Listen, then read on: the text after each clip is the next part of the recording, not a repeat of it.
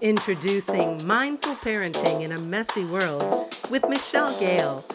This podcast is for parents who long to be meaningfully connected to themselves and their children, even as the demands of modern life are accelerated. Enjoy a collection of supportive conversations, meditations, and nuggets of practical wisdom to help you embrace the parenting journey as your greatest potential for personal growth. Welcome to Mindful Parenting in a Messy World. I am your host, Michelle Gale, and today I am not interviewing anyone. Today, I am going to read to you the introduction of my first book. It just came in the mail yesterday, and I'm just so excited to share it. I'm excited to read it to you, give you a little teaser. I started this process of writing this book 5 years ago, and it's been through many iterations, and it is finally in the world, and I am very excited to share it with my listeners and my friends and my colleagues, and I'm going to read you the introduction here. So the title is the same as my podcast, Mindful Parenting in a Messy World. Living with Presence and Parenting with Purpose is the tagline. It's not too long of a book, and it has lots of resources in it for parents at the end of each chapter, many of which I have used myself, most of which I have used myself on my path to mindfulness and awakening. So, introduction, Mindfulness and Messiness is the title. And there's a quote at the beginning of each chapter. The quote here is, "Mindfulness is simply being aware of what is happening right now without wishing it were different. Enjoying the pleasant without holding on when it changes, which it will. Being with the unpleasant without fearing it will always be this way, which it won't." And that was written by James Baraz, author of Awakening Joy for Kids, who is a dear friend and mentor of mine. He's one of the founding members of Spirit Rock Meditation Center. So the beginning of this chapter is about mindfulness. Before I launch into my stories, learnings, and suggestions, I want to clear up the definition of mindfulness and meditation from my perspective, so we are all on the same page. Mindfulness, in its most simple definition, is a map for understanding the human experience. The core of the practice has us practicing and resting in presence, allowing us to know what is being known. It is a compassionate, non-judgmental awareness of our inner and outer, moment-to-moment experience.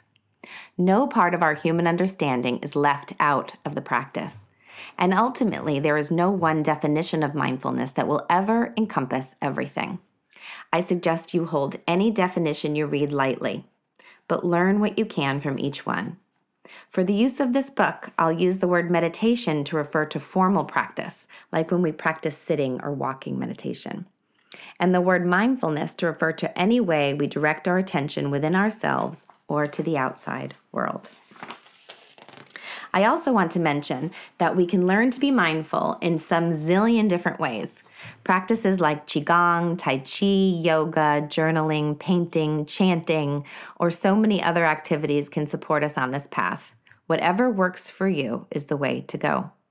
I will say that studying my mind with intention during formal meditation, while also practicing presence while cultivating compassion and curiosity in my day-to-day life, has been my lifeline to managing my anxiety, cultivating joy, and living with purpose. I think it's just as important to talk about what mindfulness is not, because the word is starting to be overused in popular culture. Being mindful does not mean that you are calm all the time. You can just as easily be aware of your anxiety, anger, or fear as you could be all zen and relaxed. Don't get me wrong. I love it when practicing meditation or mindfulness brings me to a state of calm, but I don't at all expect that to be the case. Nor should we expect constant calm and bliss while weaving in and out of family life. Are you with me? The goal of meditation is not to stop thoughts. Thinking is part of being human, and we should not beat ourselves up or call ourselves bad meditators because we can't stop thinking. In fact, when we sit in meditation and notice our mind has wandered, this is exactly why we practice. This means we are doing it right. In this moment of noticing our mind wander, we learn that we have a choice. We can continue letting our mind do its thing, or we can come back to focusing on the breath or another point of concentration. We practice so that in our day-to-day lives, we have more choice as to where we put our attention and how we show up in the world at any given moment. For me, one of my favorite outcomes of practice is to not take my stressful thoughts so seriously. I certainly still have them, they just don't run the show. So when I'm thinking to myself, good Lord, I'm a terrible parent, why did I say that? I shouldn't have raised my voice or made that assumption or been so impatient. I've learned to take a breath, notice those thoughts, and decide not to buy into them so heavily. In making this shift, I'm kinder to myself and to others through the radical act of self-discovery. Like anything else worth learning, mindfulness is a practice, something we choose to spend concentrated effort on until it becomes our new normal. And make no mistake about it, living a mindful life is a blessing like no other.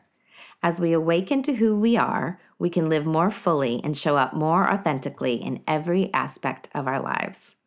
I have found in my own life that making this commitment to myself has not only supported me, but also my family in ways I could never have imagined.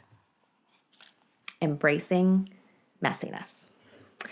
So what is all this talk about embracing messiness anyway? Holy cow, you guys, this is the best part of all. If there is one thing we can count on, it is that things will change and our lives will go sideways when we least expect it. Sometimes it's just something mundane like the grocery store is out of the peanut butter our kids like. How rude. And other times, you know what, really hits the fan and someone in our family gets injured. As we practice mindfulness, we learn to meet each moment with a sort of equanimity, not taking it all so personally. The mess of life will present itself over and over again. We can count on it. What if, instead of pushing away the icky parts and only welcoming the pleasant experiences, we learn to embrace all of them? Jon Kabat-Zinn, who happens to be one of my favorite teachers, wrote a book over 25 years ago called Full Catastrophe Living, Using the Wisdom of Your Body and Mind to Face Stress, Pain, and Illness. When I saw the title, I nearly dropped to my knees. The first time I read this book, I was single and not even thinking about a family. Reading it again so many years later after having 2 children, the message once again soothed my soul, but for such different reasons. It was clear to me that so much of my suffering as a parent came from the stress and anxiety of worrying that I might be screwing up my kids and that I'm not a good parent. I was also a professional at wanting things to be different when they didn't go my way. What I've learned over the years is that it is precisely when things don't go my way that I have the most lessons to learn. This is the gift the mess gives me. Now, I would be lying if I didn't say that I certainly prefer when it's humming along smoothly in all the right directions. I mean, duh. But over time, instead of cringing when life started to go sideways, I began to get curious and interested in what life lessons may be awaiting me. This is not a path for the faint of heart. The mess of our lives can seriously suck. However, as it turns out, embracing reality is a much more peaceful way to live. May these stories and learnings serve you on your path to mindful living within the messiness of your life. At the end of each chapter, you'll find a reflection, resource, or practice to support your path. You might find it helpful to journal as you read through each chapter or utilize the practices and resources as you go along. And there's the introduction to my book. And it will be available on Amazon. And you can also go to a website that we created especially for the book called mindfulparentingbook.com. And if you purchase the book and just kind of write down your receipt or, proof that you purchased the book, then you will receive a free webinar that I created, particularly for this book, titled Let's Talk About Big Emotions and What to Do with Them. You can download that immediately and listen to it. It'll be a recording. You can keep it forever. And you will also be signed up for a live Q&A with me that you can join and ask me questions about the book. I'll do it like a month or two after the book comes out, and that will be recorded as well. So you'll also receive that recording if you can't be there live. And I am just really excited to get out in the world, and I have book talk scheduled. If you'd like to bring me for a book talk, just reach out to me to my email address, michelle@michellegale.com. And I'm just looking forward to connecting with my friends, colleagues, listeners on the principles of mindful parenting in this book that I hold so dear. So thank you for being with me here today. Reach out to me if you have any questions, and I just appreciate having you in my community. May you meet this moment fully. May you meet this moment with kindness towards yourself and others. Thanks for listening to Mindful Parenting in a Messy World. Michelle's new book, Mindful Parenting in a Messy World, Living with Presence and Parenting with Purpose, is now available at Amazon and at mindfulparentingbook.com. Get your copy today.